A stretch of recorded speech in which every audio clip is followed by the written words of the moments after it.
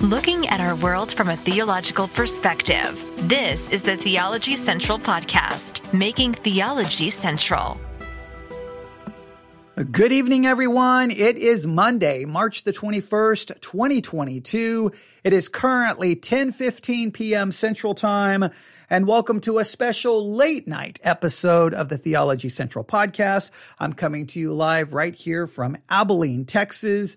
And the goal this evening at this late hour, I don't know who will be actually listening live. If you're listening live, thank you so much for tuning in. If you hear this later, well, thank you so much for listening at a later time. Whenever you hear this, thank you so very much. But if you happen to hear the earlier broadcast today, or if you heard part one of this, it's not labeled part one, but if you heard the first broadcast in regards to this subject, you know we didn't finish what we started. And there was a lot of crazy things happening during that broadcast that created, I think I did as well as I could, but all kinds of things were happening. All right. We were having a kind of a thunderstorm going on outside with some high winds. We were having some power issues going on. We had some internet issues happening. And right there around all of that going on, I get notified that my brother had been bitten by a rattlesnake. And come to find out, he's currently in the ICU. He was bitten more than once. They think two rattlesnakes bit him. He's not doing very well. So in the midst of all of that, I was trying to deal with a controversy about Andy Stanley. And what I was attempting to do was, because there's something that is very popular right now within the Christian world that I am not a fan of, and that is taking a 1-minute clip, a 2-minute clip, a 3-minute clip of a preacher, throw it up on social media, and then everyone just immediately watches that 2 or 3 minute clip and then just starts condemning, judging, critiquing, and just tearing whoever the preacher is apart based off a 2, 3 minute, 4 minute, 5-minute clip. Now, there's no question that maybe the clip does demonstrate bad hermeneutics. Maybe it completely demonstrates a wrong way of interpreting scripture. Maybe it even contains heresy, but I still think you have to be very careful not to jump on someone condemning them based off 3, 4, 5 minutes. You need to stop and say, wait a minute, I'm not going to make a comment here. I'm going to go listen to the entire sermon and then offer a critique or offer some thoughts, because that's only fair to do. Hopefully you would want someone to do that for you, right? Hopefully you wouldn't want someone to judge you based off 2 or 3 minutes of something you said when you had been speaking for an hour. I mean, many of these sermons where they take these small clips, they're 40 minutes long, an hour long. Well, how can you judge everything about a preacher and everything about a sermon based off 2 or 3 minutes of a 45 minute, hour long sermon? It just seems it's not fair. It's not biblical. It's not godly. It's not merciful. It's not gracious. It's not loving. It's nothing like that. Now, I got no problem critiquing sermons. I got no problem offering a review. I just think that it should be fair. And so our approach has been and will always be, we take the entire sermon. That's number one. Number two, I don't listen to it first because I don't want to sit there and rehearse all of my responses. And then 3, we basically listen to it together. And guess what that gives you? You get to hear everything that preacher has to say. You get to hear my critique. And then you get to make the decision of, well, you know what? I think I agree with the preacher. No, I think I agree with the critique. You know what? I disagree with both of them. You get to hear that. And I think that makes it, basically it feels like a bunch of people getting together to listen to a sermon and talk about it, instead of it being a hit piece, right? Because I can scour the internet and go find really bad sermons, really quote unquote heretical sermons, and then build a ministry by critiquing all of the supposed bad sermons out there because I'm listening to them first and I have an agenda. What I try to do in most cases is just, hey, here's a sermon. Let's listen to it together. And whatever happens, happens. May turn out to be great. May turn out to be a disaster. Now, in some cases, I know I am reviewing a sermon from a church that has a theological position that I completely disagree with, but I always try to be transparent about that.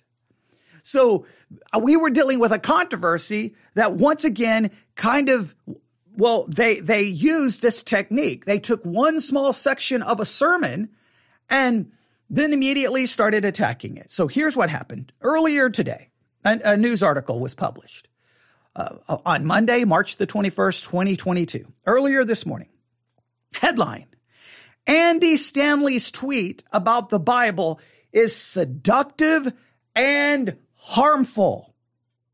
So a tweet is put out there, I'm assuming by Andy Stanley. Now, let's be very fair here. First and foremost, that's on Andy Stanley, because I don't think you should ever post anything theological on Twitter, because for the most part, that's not the correct platform to discuss anything biblical or theological, because you don't, 120, 180 characters, whatever, how many characters it is, it's just not the right platform for that. So, but he puts out a tweet that reads this way: the Christian faith doesn't rise and fall on the accuracy of 66 ancient documents. It rises and falls on the identity of a single individual, Jesus of Nazareth. Well, obviously that got people's attention, because it feels like that what Andy Stanley is saying is, hey, we don't need an accurate Bible. We don't need an inerrant Bible. We don't need an accurate Bible. We don't need an inerrant Bible. We just need Jesus. Where immediately you're going to be like, wait a minute. He just basically said we don't need the Bible. And if we don't need the Bible, or we don't have an accurate Bible, well, then how do we even know we have Jesus, right? Because where do we learn about Jesus? So it just seems like a really messed up concept, a messed up idea. And this news story takes the tweet and then boom, it immediately begins to attack his position. And they tell us that this tweet was taken from a sermon. See note, one quote from a sermon that was preached on March the 6th at Browns Bridge Church in Cumming, Georgia. All right. So then immediately they said, the author of this article says, when I first read the tweet, I was saddened and I was sickened. And then he begins to, basically condemn what he thinks. I keep saying, if I said Charles Stanley, I apologize. What Andy Stanley appears to be saying, he begins to condemn it. Now, nowhere in the article does the author go, now, this is what when I saw the tweet and I figured out that it was from this sermon, I took a deep breath. I went and found the sermon. I listened to all of the sermon, and here's what I discovered. No. It sounds like he sees tweet, reacts to tweet without trying to get any context, trying to get any understanding, because it's just condemn and judge. So what I decided to do was like, okay, let's just turn on the sermon and let's review all of it. And here is what we discovered in part 1. Now, originally it was supposed to be just one episode that we were going to cover all of this, but it took longer because of all of the problems and everything that was going on. And it was going to take a long time anyway. But here's basically what I think occurred. Now, I'm trying to do my best to give Andy Stanley the benefit of the doubt. Now, I will completely acknowledge that if this is what he was trying to do, he went about it in a really questionable way that was going to lead to some problems. But this is what it sounds like Andy Stanley was trying to do. Andy Stanley was trying to speak to the culture of people who are questioning their faith, doubting their faith, becoming disgruntled, disillusioned with Christianity, who are deconstructing, who in a sense, as he says in the sermon, they have their hand on the door handle and they're about to walk away from their faith. And what he's attempting to do is tell those people, stop. Don't walk away yet. Don't walk away.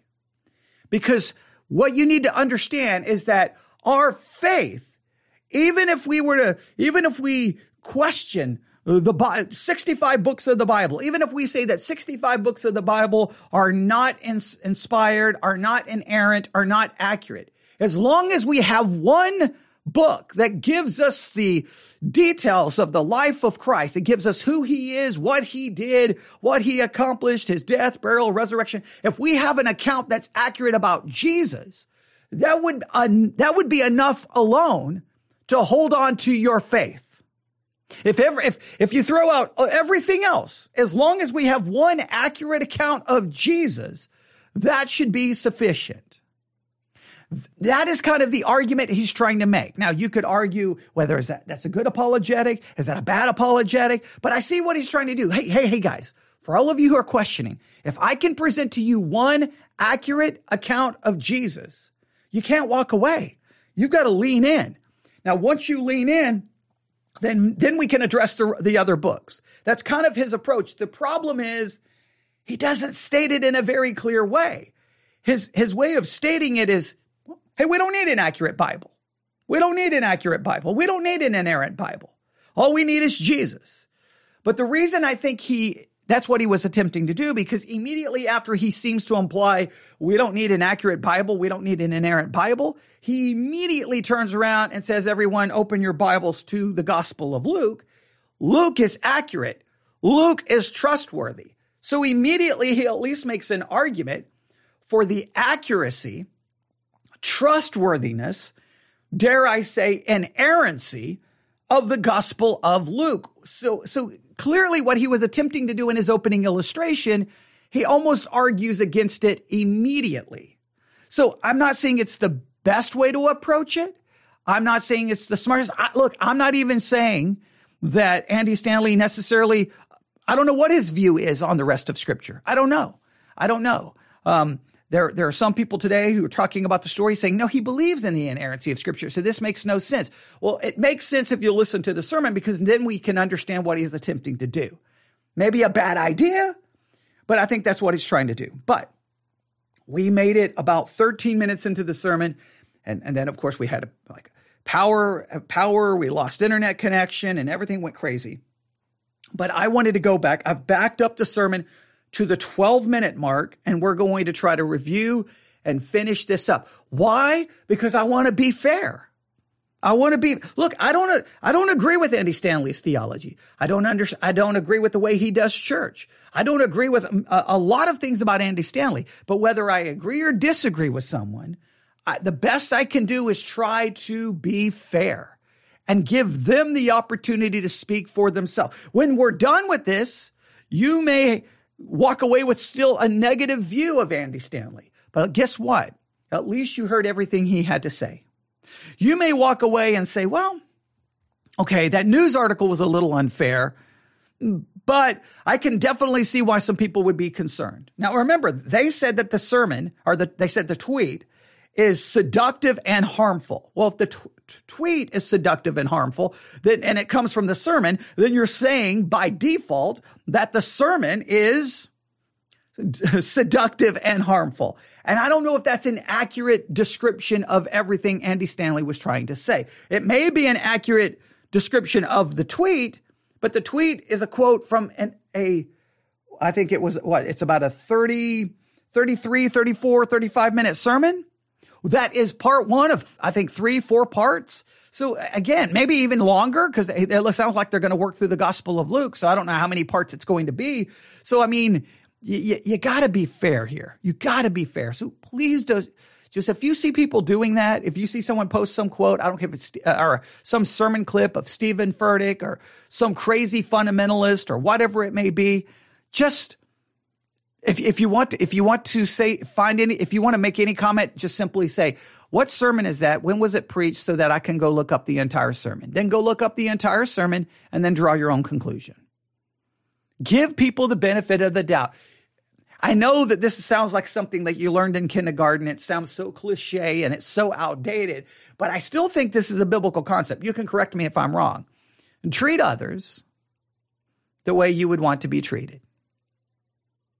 Is that so hard? Have we even lost that within Christianity? All right. I don't agree with everything about Andy Stanley, but I think he has a right to be heard fairly, right? So let's let him finish his sermon. He's basically just now getting to Luke. And so after he's kind of given this idea that we don't really need an accurate Bible, Christianity is not dependent upon an accurate Bible. As he's kind of given that idea, then he immediately turns around and says, however, Luke is trustworthy. Luke is trustworthy. Right? That's kind of the way he's trying to build his argument. Here we go. Let's just jump right back in. 12-minute mark. He just has, I'll read it to you. He's just read Luke chapter 1, verse 1. which in the King James reads as this: for as much as many have taken in hand to set forth in order a declaration of those things which are most surely believed among us.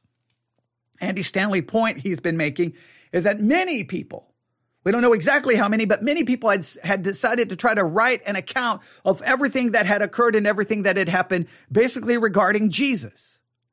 Many had taken this to attempt to do this. So he's really emphasizing that. Here we go. Many people have endeavored to draw up an account of the things that have literally happened or been fulfilled right here among us. Quick question, don't answer this out loud. Do you know how many will undertake to draw up an account of your life? Not many. That's how many, okay? The only people that are going to even know you existed or know I existed after our grandkids are not many, unless you do something extraordinarily great or extraordinarily horrible, okay? But not many people are going to write up an account of our life. And Luke tells us, he's like, hey, I'm starting this thing out, but you need to know, I'm not the only one doing this. Many people have endeavored to get this down in such a way that people can understand and experience through what's written what has happened right here. Now listen, check it out. There are not many people even undertook to draw up the accounts of the lives of famous people from ancient times, or especially the first century. I mean, Tiberius Caesar, who was, Caesar during the life of Jesus. There's not a storyline. You have to piece it together. Pilate, there's virtually nothing. Even Herod the Great, who, Josephus gives us a storyline and, almost a moment by moment account of the life of Herod the Great. But other than Josephus, that's it. And Herod the Great did extraordinary things, but there's just one. But here's a question. Do you know how many detailed narrative accounts we have of the lives of ancient peasants, crucified criminals, even famous first century rabbis? None. We have quotes. We have legendary stories. But I'm just telling you, this is why you got to sit up and pay attention. There is nothing even close to what we find in Luke's presentation of the life of Jesus. But that should cause us to ask a question. Why in the world would Luke bother? I mean, he's a busy guy, lots going on, okay? I mean, food is scarce. This is the first century.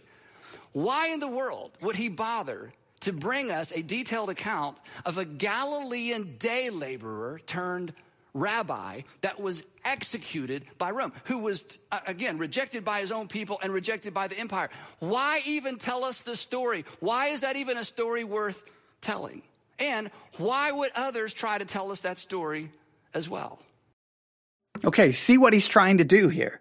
What he's trying to say, because he started the sermon by talking to those who are deconstructing, who are questioning their faith, thinking about walking away from the faith. So what he's trying to say is, okay, you may basically, in a roundabout way, I'm kind of paraphrasing.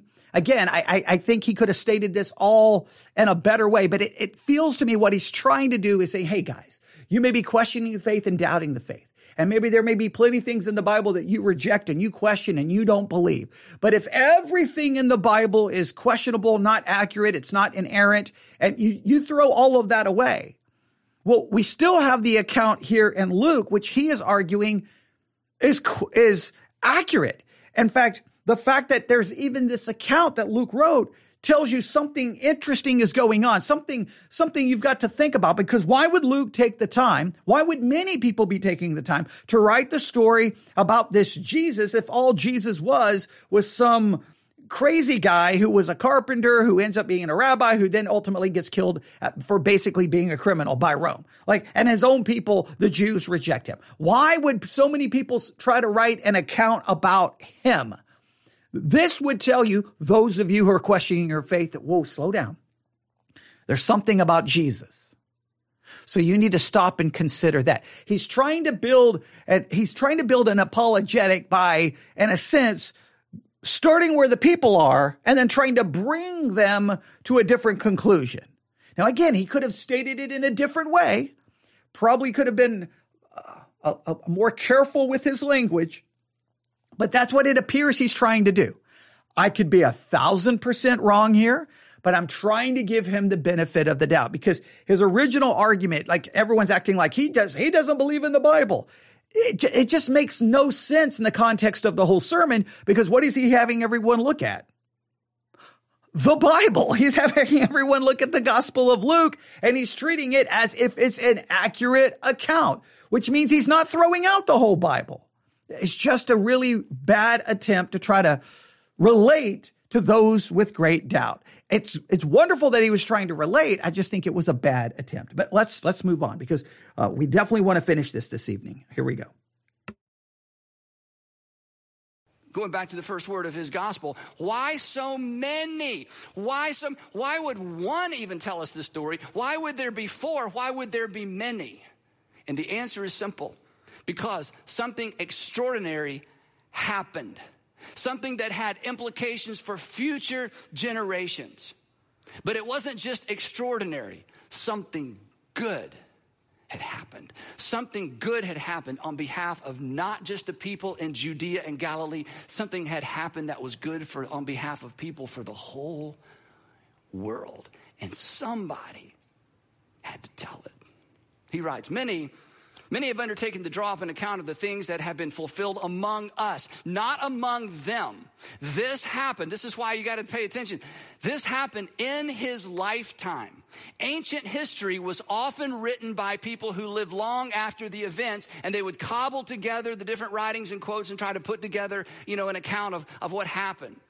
But very, very rarely do we have anyone who actually lived during the time of the person they write about. Part of it was you couldn't say anything negative about these people because the people that we know anything about were famous people and rich people, and they wanted to make sure their reputation was preserved for generations and they looked good.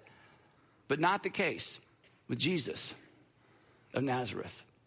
Luke, as we're going to discover, and if you read the book of Acts, he actually knew the men and women who played key roles in the story of Jesus. He goes on. Many have undertaken to draw up an account of the things that have been fulfilled among us, just as they were handed down to us by those, ready for this, who from the first, in other words, when this thing first began, were eyewitnesses and servants of the word. In other words, Luke says, what I'm about to tell you, I got from the eyewitnesses. I talked to the people who were there, and sure enough, read the book of Acts. He knew Peter, he knew John, he knew James, the brother of Jesus. He said, I have interviewed everybody I can because I wanted to make sure there's at least one account that covers all the bases. Then he says this, with this in mind, since I myself have carefully investigated, parakalutheo, one Greek word, carefully investigated. In other words, it means having carefully followed along or having closely paid attention to the events. I myself have done all the research I can, talked to everybody I can.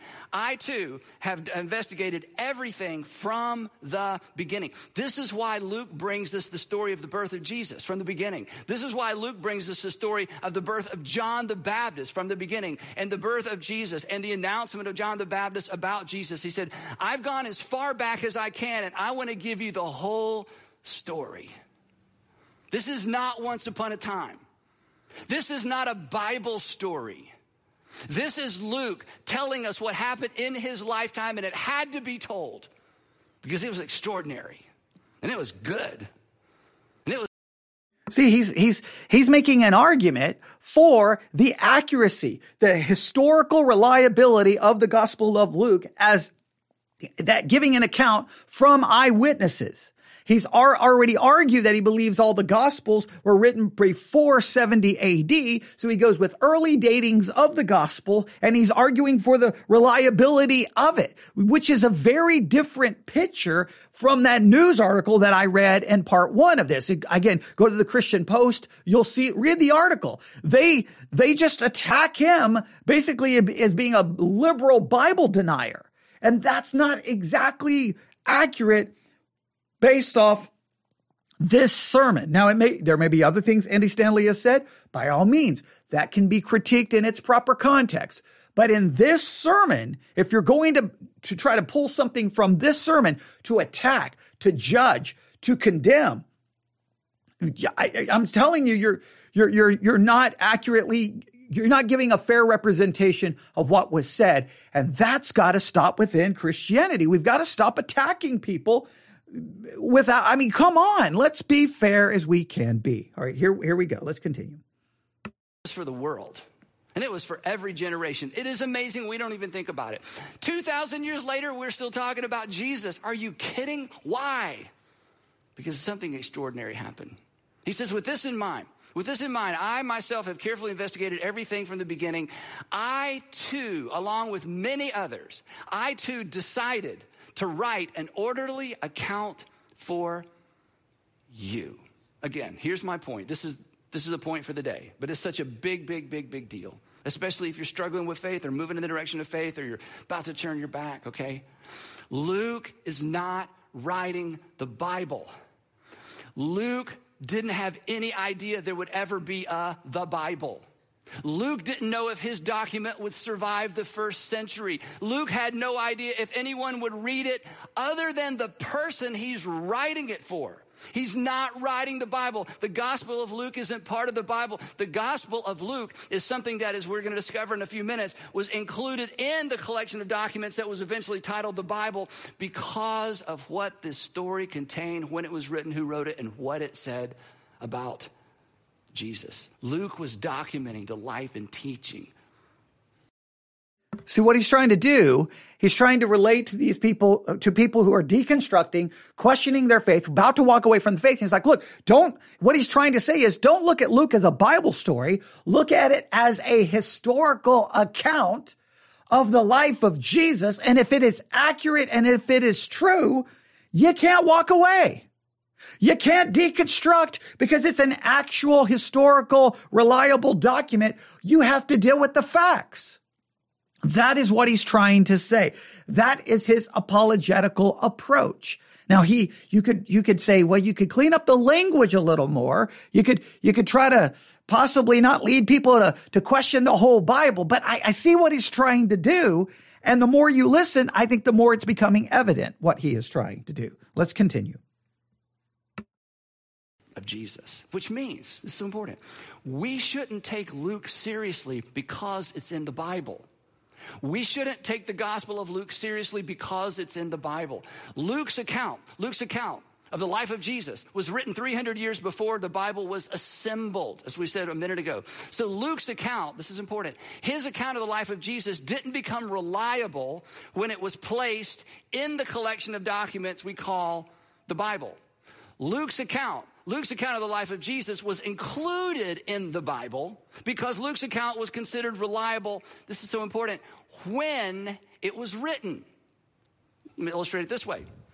When you travel and you stay in a hotel, you decide to go out to eat, and you've got some jewelry, you got your iPad, you got your watch, you got some stuff that's important, and you find there's a safe in the closet in the hotel room. This is not a trick question. Don't answer out loud because it's going to sound like a trick question. Do you put things in that safe to make them valuable? Or do you put things in that safe because they're valuable? You put them in there because they're valuable. The safe doesn't make them valuable. The fact that you put them in a safe is evidence of the fact that you consider them valuable. So here's the point. Luke's account, this first century account of the life of Jesus, was considered valuable the moment it was written. And it was eventually placed in the collection of books we call the Bible, not to make it valuable and not to make it true, but because it had been considered valuable and true from the moment it was written, because of when it was written and who wrote it. So, as you struggle, or if you're struggling with faith, or if you ever struggle with faith and you're like, how could God and evil in the world and all those big questions that we should all be bothered by, we should all ask. Again, we don't ever have to look the other way and just pretend and God's just going to work it all out. But, I dare not look over there and see what's going on with them. When you find yourself in all of that, or if you're considering Christianity, maybe for the first time or the first time in a long time, it really comes down to this. Is Luke lying? Is he lying? Okay, he can't be mistaken. This is when people say, oh, he's mistaken. No. That's what you say if you've never read the Gospel of Luke or the book of Acts. You read the Gospel of Luke and the book of Acts, you may come away with all kinds of theories, but he was mistaken. You can be mistaken about an event. You can be mistaken about a conversation. You can't be mistaken about the story arc of an entire life and what happened for the next 20 years after that story ended. He wasn't mistaken. It comes down to this. He either carefully investigated everything from the beginning, or he didn't. And if he did, and there's no reason to think that he didn't, if he did, then my friends, you should lean in. I should lean in. See, there you go. He's making an argument that it's trustworthy, that it's accurate, that it is true. So I know the way he started it made everyone nervous, and I can see why the quote was taken, and I can see why everyone would yell and be upset. But by the time you get to this point where we've got like about 12 minutes left of the sermon, the whole tone has dramatically changed. See, this is why you can't judge a sermon by a 2 or 3 minute clip. You got to listen to everything. Now, there'll be plenty of times by the time you get to the end of the sermon, it will be far worse than the 2 or 3 minute clip. And there'll be many times by the time you get to the end of the sermon that your whole understanding of the 2 and 3 minute clip has completely changed. That is why we have to stop this nonsense. And this is just serving as a perfect example of it. So by the time this is over, he's at least arguing Luke is accurate, Luke is true, and there's no reason to question it, and there's no reason to doubt it. And so therefore, don't walk away from the faith, lean in. That is about as accurate as that can be of what he has said. Here we go. We should lean in because something extraordinary happened, and if it happened, it's good. And it's good for you, and it's good for your family, and it's good for the world.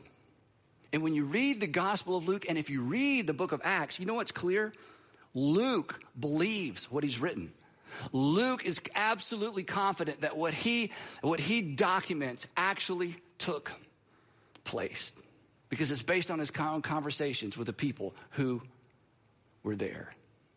Back to Luke. He says, with this in mind, I myself have carefully investigated everything from the beginning, and I too decided to write an orderly account for you, most excellent Theophilus. Theophilus was probably a wealthy believer who was like, okay, I believe Jesus is Messiah, and I keep hearing all these stories. Would somebody kind of put it all together for me? And Luke apparently wrote the Gospel of Luke, not for us and not for the world, but apparently so this one gentleman he knew could read the whole thing and say, okay, now I think I've got it. I too decided to write an orderly account for you, most excellent Theophilus. And this is so powerful. And if you're wrestling with faith, I get it. I don't claim that I'd be able to answer your questions. But this next statement is so powerful. He said, the reason I took the time to get this down, the reason I wrote this is so that you may know the certainty. In other words, he says, I want you to know the certainty. I want you to be secure in your knowledge of the things that you have been taught. Because Theophilus was a believer and he had been taught. And Luke is like, I want to come in behind the things you've been taught and I want to give it context because I want you to have certainty. So that he wouldn't be left with the impression, and so that you wouldn't be left with the impression, and so that you wouldn't be left with the impression that Christianity is all about faith and faith. We just got to have faith, said not Jesus, okay? We just got to believe stuff, said nobody who followed Jesus after the resurrection. That Christianity isn't faith in faith, and Luke takes the time to document the life of Jesus so that people in the first century, during the time when these events happened, would know with certainty what had happened because their faith would be anchored to an event and ultimately to a person.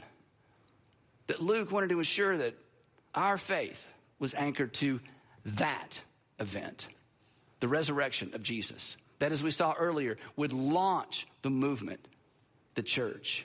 And then this was so fascinating. This is such fascinating history. When it was safe and when it was legal, the bishops came out of hiding and they put together the very first Bible. And this is amazing to me. And I don't even know how to put words around this. Think about Luke. He's living in the first century. Okay, things aren't going well for a lot of the little ecclesias of Jesus. He travels all around the Mediterranean rim with the Apostle Paul on several of Apostle Paul's journeys. He's seen the Apostle Paul beat up. I mean, he's seen the whole thing. And I'll just throw this in right here as we wrap this up and we're about done listening to this sermon. Another thing that people did not do when they wrote their article and started jumping all over this and condemning and saying everything. Again, in the news article, it states where this sermon was preached and what church. If you go to the church's website, Browns Bridge Church, Cummings, Georgia, if you go to their website, here's what they believe about the scripture. We believe the entire Bible is the inspired word of God and that men were moved by the Spirit to God to write the very words of scripture. Therefore, we believe the Bible is without error. There you have, even in their doctrinal statement, they go against what everyone was jumping to the conclusion about. So that is another piece of evidence to prove what my assertion that what Andy Stanley was attempting to do was just try to give a very, kind of shocking opening illustration to get everyone's attention. Maybe not shocking is a good word. A very, how would we say it? A very intriguing, a one that will get you to stop what you're doing. Wait a minute. What did he just say? Christianity does not rest on an accurate, inerrant scripture. Wait, what did he just say? Okay, wait, what's going on? And I got everyone's attention. The only problem is you got everyone's attention. You could have done it in a different way and still got the same point across that you were, you could have even got your point across even more clear if you would have done it in a different way. Now, by the time you're done with the sermon, you're illustrating a completely different thing than your opening. You come to a conclusion that seems to be very different from the opening illustration, where you seem to imply that, hey, it doesn't matter if the Bible's accurate. It doesn't matter if the Bible is inerrant. You clearly are preaching in a church that believes the inerrancy of Scripture. And clearly now you're arguing at least for the inerrancy, accuracy, and truthfulness of the Gospel of Luke. So I understand what you're trying to tell people. Hey guys, look, even if you question all of the Bible, as long as I can give you one book that's accurate, that gives us the story of Jesus, you can't walk away from the faith. You got to stick around and you need to investigate. You need to lean in, and then we'll work our way back to the rest of the books. He could have stated it that way, and maybe he will before it's over. Maybe he will. It's over. But I can tell you this: the news story is not an accurate representation of what occurred, and that when are Christians going to stop doing this? When are Christians going to stop doing this? I don't know. It drives me crazy. All right, here we go. Meanwhile, he's got this document that he's given to Theophilus. I'm sure he had a copy for himself. And he knows that several people have sat down and tried to, create a document that pieces together chronologically the life of Jesus. He had no idea that of all the many that were written and all the many that were attempted to be written, that his would be one of 4 that would survive. And not only would it survive, here's what happened to it. It was meticulously copied. And then it was distributed to Christians in little ecclesias. And some people memorized this entire document. And then as the years passed, it was demonized. It was collected with other Christian literature, and it was burned. Toward the end of the 3rd century, the very beginning of the 4th century, Emperor Diocletian, he was the last emperor to launch. In fact, he was really the first emperor to launch an empire-wide persecution of Christians at the deepest level. And here's what Diocletian realized. He realized the reason we can't get rid of these crazy Christians and the reason we can't get get our gods to be happy with us is because the Christians aren't making sacrifices, and now the gods are angry, but we'll never get rid of the Christians until we get rid of their literature. Because understand, in the ancient times, pagan religions, they didn't have literature. They didn't have a Bible. They didn't have anything. You just made sacrifices to the gods. You trusted the priest, and you just hoped things worked out. But these crazy Christians, they had stuff written down. This was new. I mean, the Jewish people had the Torah, but you had to go to synagogue, and that was, a whole different thing. These crazy Gentile Christians had this literature that just fueled this epidemic of Christianity. So he decided, not only are we going to arrest the bishops, not only are we going to shut down these little house gatherings, we're going to collect anything that looks like religious literature, and we're going to burn it. And part of what was collected and burned were copies of the Gospel of Luke. But these brave Jesus followers in the late 3rd century, early 4th century, they would risk and in some cases lose their lives, not simply over what they believed, but to protect this sacred literature that would eventually become part of your Bible, our New Testament. And the document of Luke, the account of Jesus' life written by Luke, was one of those documents along with the book of Acts. But by the end of the 3rd century, by the beginning of the 4th century, this literature had been so broadly distributed that even Diocletian, with the power of Rome, could do away with all that Christian literature. And then something remarkable happened. Constantine became the emperor. It's a fascinating story how he becomes emperor. His mother apparently was a Christian. Eventually he has this vision that perhaps you've heard stories of. There's so many different stories, but essentially he lifts the ban. He lifts the ban on Christian worship. And he allows the Christians to come out of the shadows and worship publicly. And when they come out of the shadows to worship publicly, and their bishops and their scholars come out of the shadows, they are able to bring, for the first time in human history, this literature that has fueled this movement that accomplished so much in the first 300 years of Christianity. And they're able to bring out copies of the Gospels and copies of the letters of Paul and copies of the letter of James. And in some cases, they'd already been bundled together. And they bring these out. And the empire that crucified Jesus finances the assembly of the very first Bible and the very first Bibles. And Constantine orders, according to one story, that 50 copies be made because he wants all the Christian bishops to be singing off the same sheet of music. Not really, but they want them to all work off the same text. And so now you've got the wealth of the empire. You've got the best scholars bringing not hundreds, thousands and thousands of these manuscripts together. And if we talked about this in our introduction to Jude, if you go listen to those messages, we talked about it's 331 AD. 50 Bibles of Constantine were Bibles in the original Greek language, commissioned in 331 by Constantine and prepared by Eusebius of Caesarea. They were made for the use of the Bishop of Constantinople and the growing number of churches in that very new city. Eusebius quoted the letter of commission in his Life of Constantine, and it is the only surviving source from which we know of the existence of these Bibles. And it is speculated that this commission may have provided motivation for the development of the canon list, and that Codex Sinaiticus and Codex Vaticanus are possible surviving examples of those 50 Bibles of Constantine. We talked about that because that all goes into defining the faith. So, see, he doesn't sound like he's like, hey, none of these documents are accurate or true. It seems he's making a completely different argument.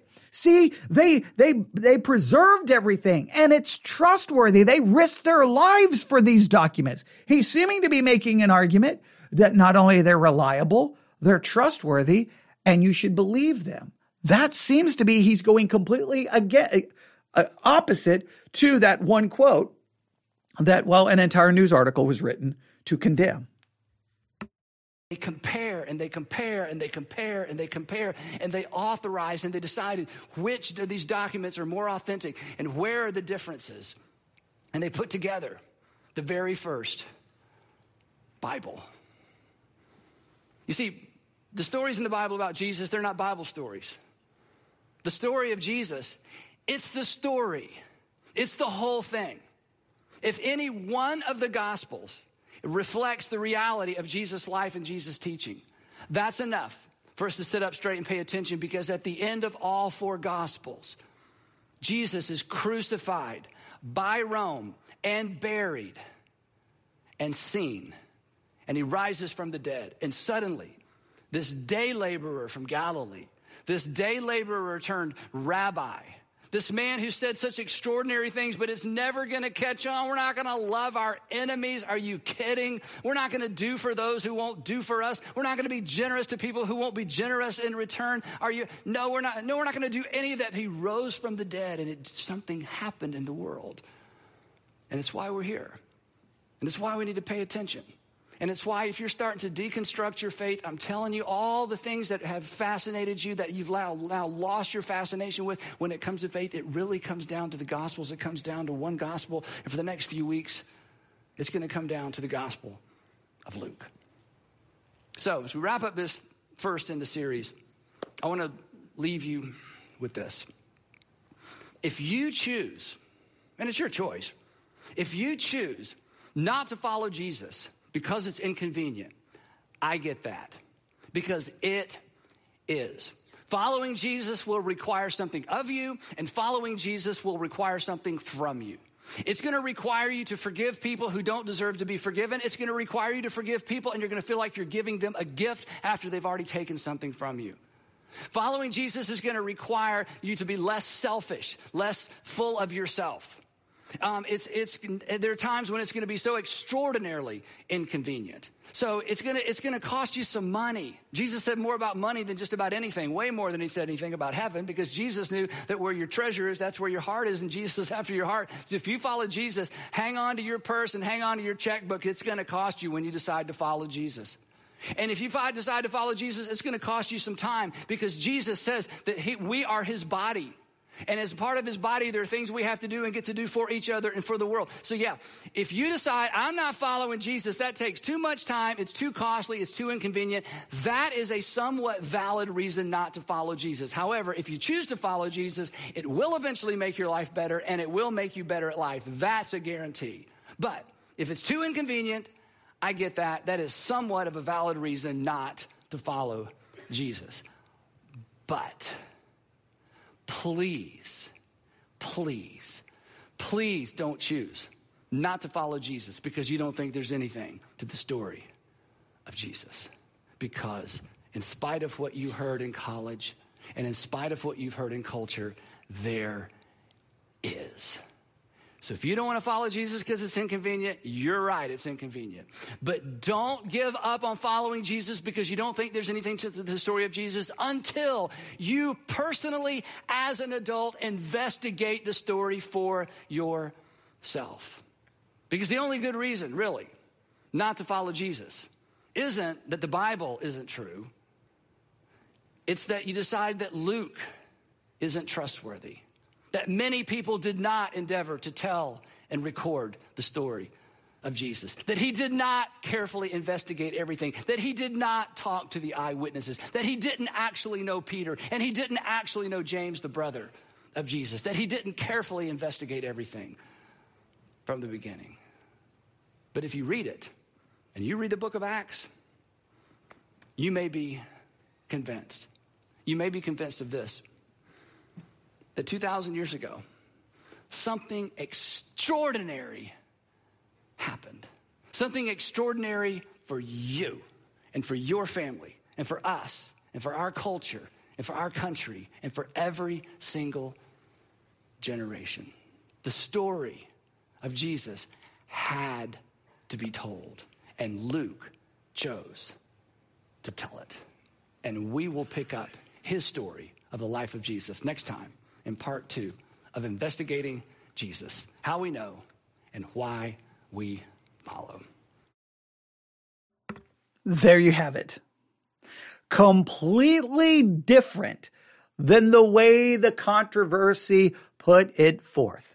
That's why we do this. That's why whenever I hear a controversy about a sermon, I'm going to review the entire thing, because that's the only fair way to handle it. Now, do I like the way he did his opening illustration? Again, all he had to do was change the words just a little bit. All right, so you're about to leave the faith. You're about to question. You're deconstructing. Hey, slow down. Maybe you question the Bible. Maybe you think these stories about a talking snake or a talking donkey and a global flood and saving all the animals on an ark. You may think all of that is ridiculous. You may think that that's not true. You may think it's made up of myth. Okay. Let's, for argument's sake, let's say that 65 of the books are not accurate. They're not inerrant. They're not true. What if I could show you that one book is true and it gives us the entire story of Jesus? And if it gives us the entire story of Jesus, you couldn't walk away from the faith. Because it would demonstrate Jesus is who he said he was. It demonstrates who he was. It demonstrates what he did. Demonstrates his death, burial, resurrection, and ascension. That you can't just walk away now.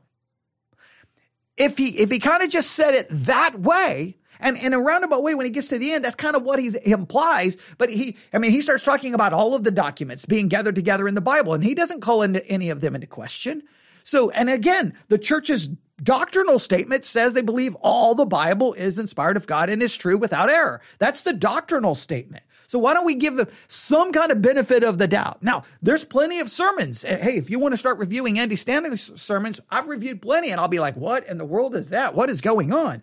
But I'm going to do it based off what's actually said in context of a full sermon, not one tweet. Now, I don't know why the tweet was sent out that way. Obviously, they sent out the tweet. Maybe what they were thinking, let's put the kind of, scandalous tweet out. Then that'll get people to listen to the sermon. Like maybe that's what the goal was. Maybe I would have to see the original tweet, but it got deleted. Maybe the tweet was there that had the quote, and then underneath it had a link to the sermon. So maybe it was like, hey, look at this. Ooh, what did Andy Stanley say? And it was to get people to listen to the sermon. Now, again, sometimes when we try to come up with marketing schemes or our way to promote or get people to listen to a sermon, sometimes we end up making foolish decisions that actually hurt what we're trying to do. Maybe that's what the attempt was. I don't know. I don't have context of the tweet because, well, they deleted it. I understand they probably deleted it because immediately people started losing their minds and condemning it, but because people weren't going to go actually listen to the sermon. And if Andy Stanley and those who deal with his social media account, I doubt it's Andy Stanley, probably whoever the team is, if they don't understand that by now, they need to wake up and realize that's the culture of American Christianity. Oh, a preacher said this. Boom. Let's not investigate. Let's just go. Let's just start condemning this sermon, this 2-minute sermon, this 3-minute sermon clip. And please, you don't be that kind of person. And maybe you can, when you see it happening, maybe you can just kind of raise your hand and go, hey, guys, did anybody listen to the whole sermon? Did anybody bother? Did we look up their doctrinal statement? Are we sure we're being fair here? Now, immediately you'll probably get attacked as being a liberal and an ungodly pagan because how dare we try to get all the information? Oh, but this is an example of why we have to listen to the entire sermon. I could have just read the news article, man, Andy Stanley's lost his mind. What kind of garbage is that? Because maybe there'll be a follow-up. Maybe there will be. Maybe there won't be. I don't know. I may not see the follow-up article. So I could have just walked away with a wrong understanding of Andy Stanley. And that would have been, listen, I think ultimately I would have walked away with a wrong understanding. I would have been bearing false witness against Andy Stanley in my mind. Now, I still don't like his opening illustration, but I think I see what he was trying to do. You can't bear false witness. You can't. You've got to get the facts. All right. And so if you even think about it, all of the scandal and controversy right now about MacArthur's church and what happened to Eileen Gray and all of that, I've even tried to say there, I do believe they need to give us an answer. I do believe they need to give an account. I do believe that something is messed up. I believe the story is horrible. But if you've noticed, I've tried to be very careful to say, well, this is what should happen to this person, and this person should be fired, and this person should be, removed, and this person should be disqualified. I've been trying to be very careful not to go in that direction. I just think we need to get all the facts, and the people who probably know the facts don't seem to be willing to give an answer. Those things we can point out. Those are kind of accurate things. So this is just another example of, man, I think I know what Andy was trying to do there. And you can maybe agree or disagree. I think we can all agree that the opening illustration was questionable to probably foolish to maybe downright just a bad idea. But if you've ever preached, if you've ever stood in front of people, you come up with ideas all the time. Oh, this will be a great opening illustration. This will be a great illustration. And then when the sermon is over, you'll realize everyone's focused on the illustration. Everyone gets upset about the illustration, and they don't even remember what the sermon is about. And then you're like, well, that was obviously a dumb idea. My illustration overshadowed my entire sermon. Okay. Preachers, I don't know if you realize this, but preachers are not perfect. So there you have it. All right, we finished it. I wanted to make sure we finished this before the day was over so that tomorrow, whatever we do, we can just start afresh. So thank you for listening. I do apologize for all of the craziness that happened in part 1, but hopefully part 2 was a little bit more calm. And I would appreciate any prayers for my brother who's currently in the ICU because of multiple rattlesnake bites, if you're curious of what kind of snake here in West Texas. So still, he's not doing very well. The arm is swollen, and It looks bad. So, yeah, that's the situation. So if you'll pray, that'll be great. And, well, hopefully I'll give you an update tomorrow whenever I do a live broadcast of what's going on there. I'll see him tomorrow morning at the hospital. I'll go check on him. And then tomorrow afternoon, probably sometime after 3, we'll probably do a couple of hours, or at least 1 hour, maybe 2 hours of live broadcasting. So thank you. You can always email me at newsif@yahoo.com. Everyone have a great day. God bless.